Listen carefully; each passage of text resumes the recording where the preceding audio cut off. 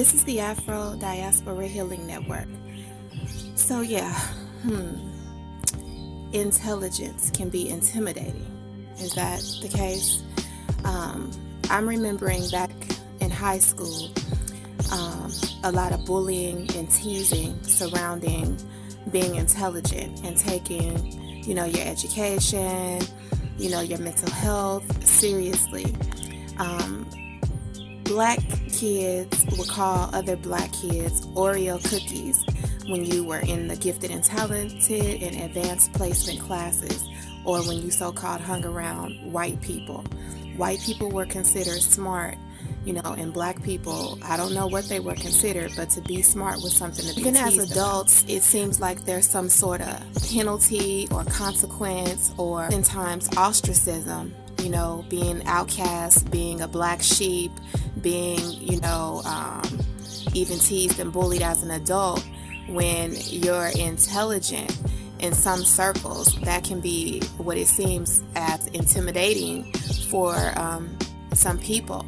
Even in relationships, there's a stereotype or a myth out there that black men don't want to date smart women or intimidated by them. Now, of course, that's not true across the board, but there's a lot of women that are, testifying that they're struggling, to find a mate who appreciates their intelligence. Yeah, so even in religious settings, it's almost like, the pastor or the leaders of the church are considered to be the smarter ones, the ones who receive more revelation, more knowledge, more inspiration from the divine, or whatever people call it in their particular school of thought or church, system.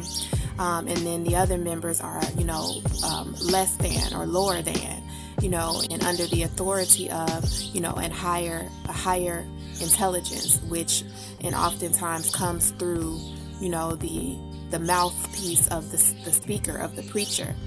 And I don't know what it is about this particular type of culture, that translates as, a threat to so many people. As young adults, we go to college just to have a professor profess to know more than us.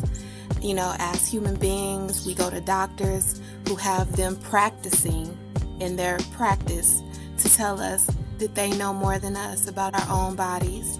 And again, all of this can be quite intimidating, and it can build up a resistance, whether we know it or not, to the authority of knowledge and wisdom that's beyond any person, place, or thing, but's readily, easily available and accessible to everyone equally.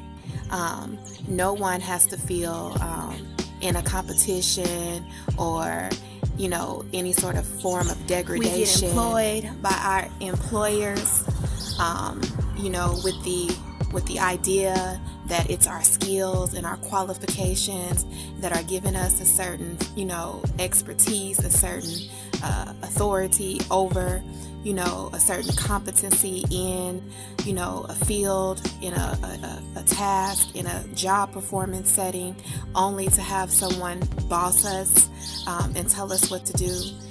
We're born into families and we inherit this concept called parents who parent us under a certain form of authority, of knowing more, and instilling a sense of fear, and demanding a form of submission and obedience. And again, that can build up an inward resistance. So what we're left with is the one area of our lives where we kind of have a little bit more freedom of choice, in terms of the narrative that I've laid out, of a certain feeling of, helplessness in regards to, going along with the system as it is.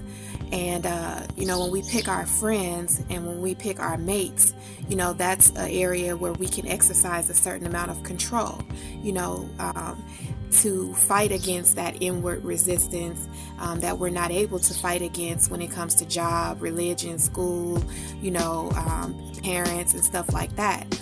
And so I believe that is where we take out some of our aggression and some of our, our inner resentment. So we pick our mates and we pick our friends according to who's gonna, succumb to our peer pressure, who's gonna succumb to, being submissive, who's gonna succumb to dumbing down to make us feel better, to relieve some of the pressure that we feel, in every other area of our lives to do what we're told, and to, be less than.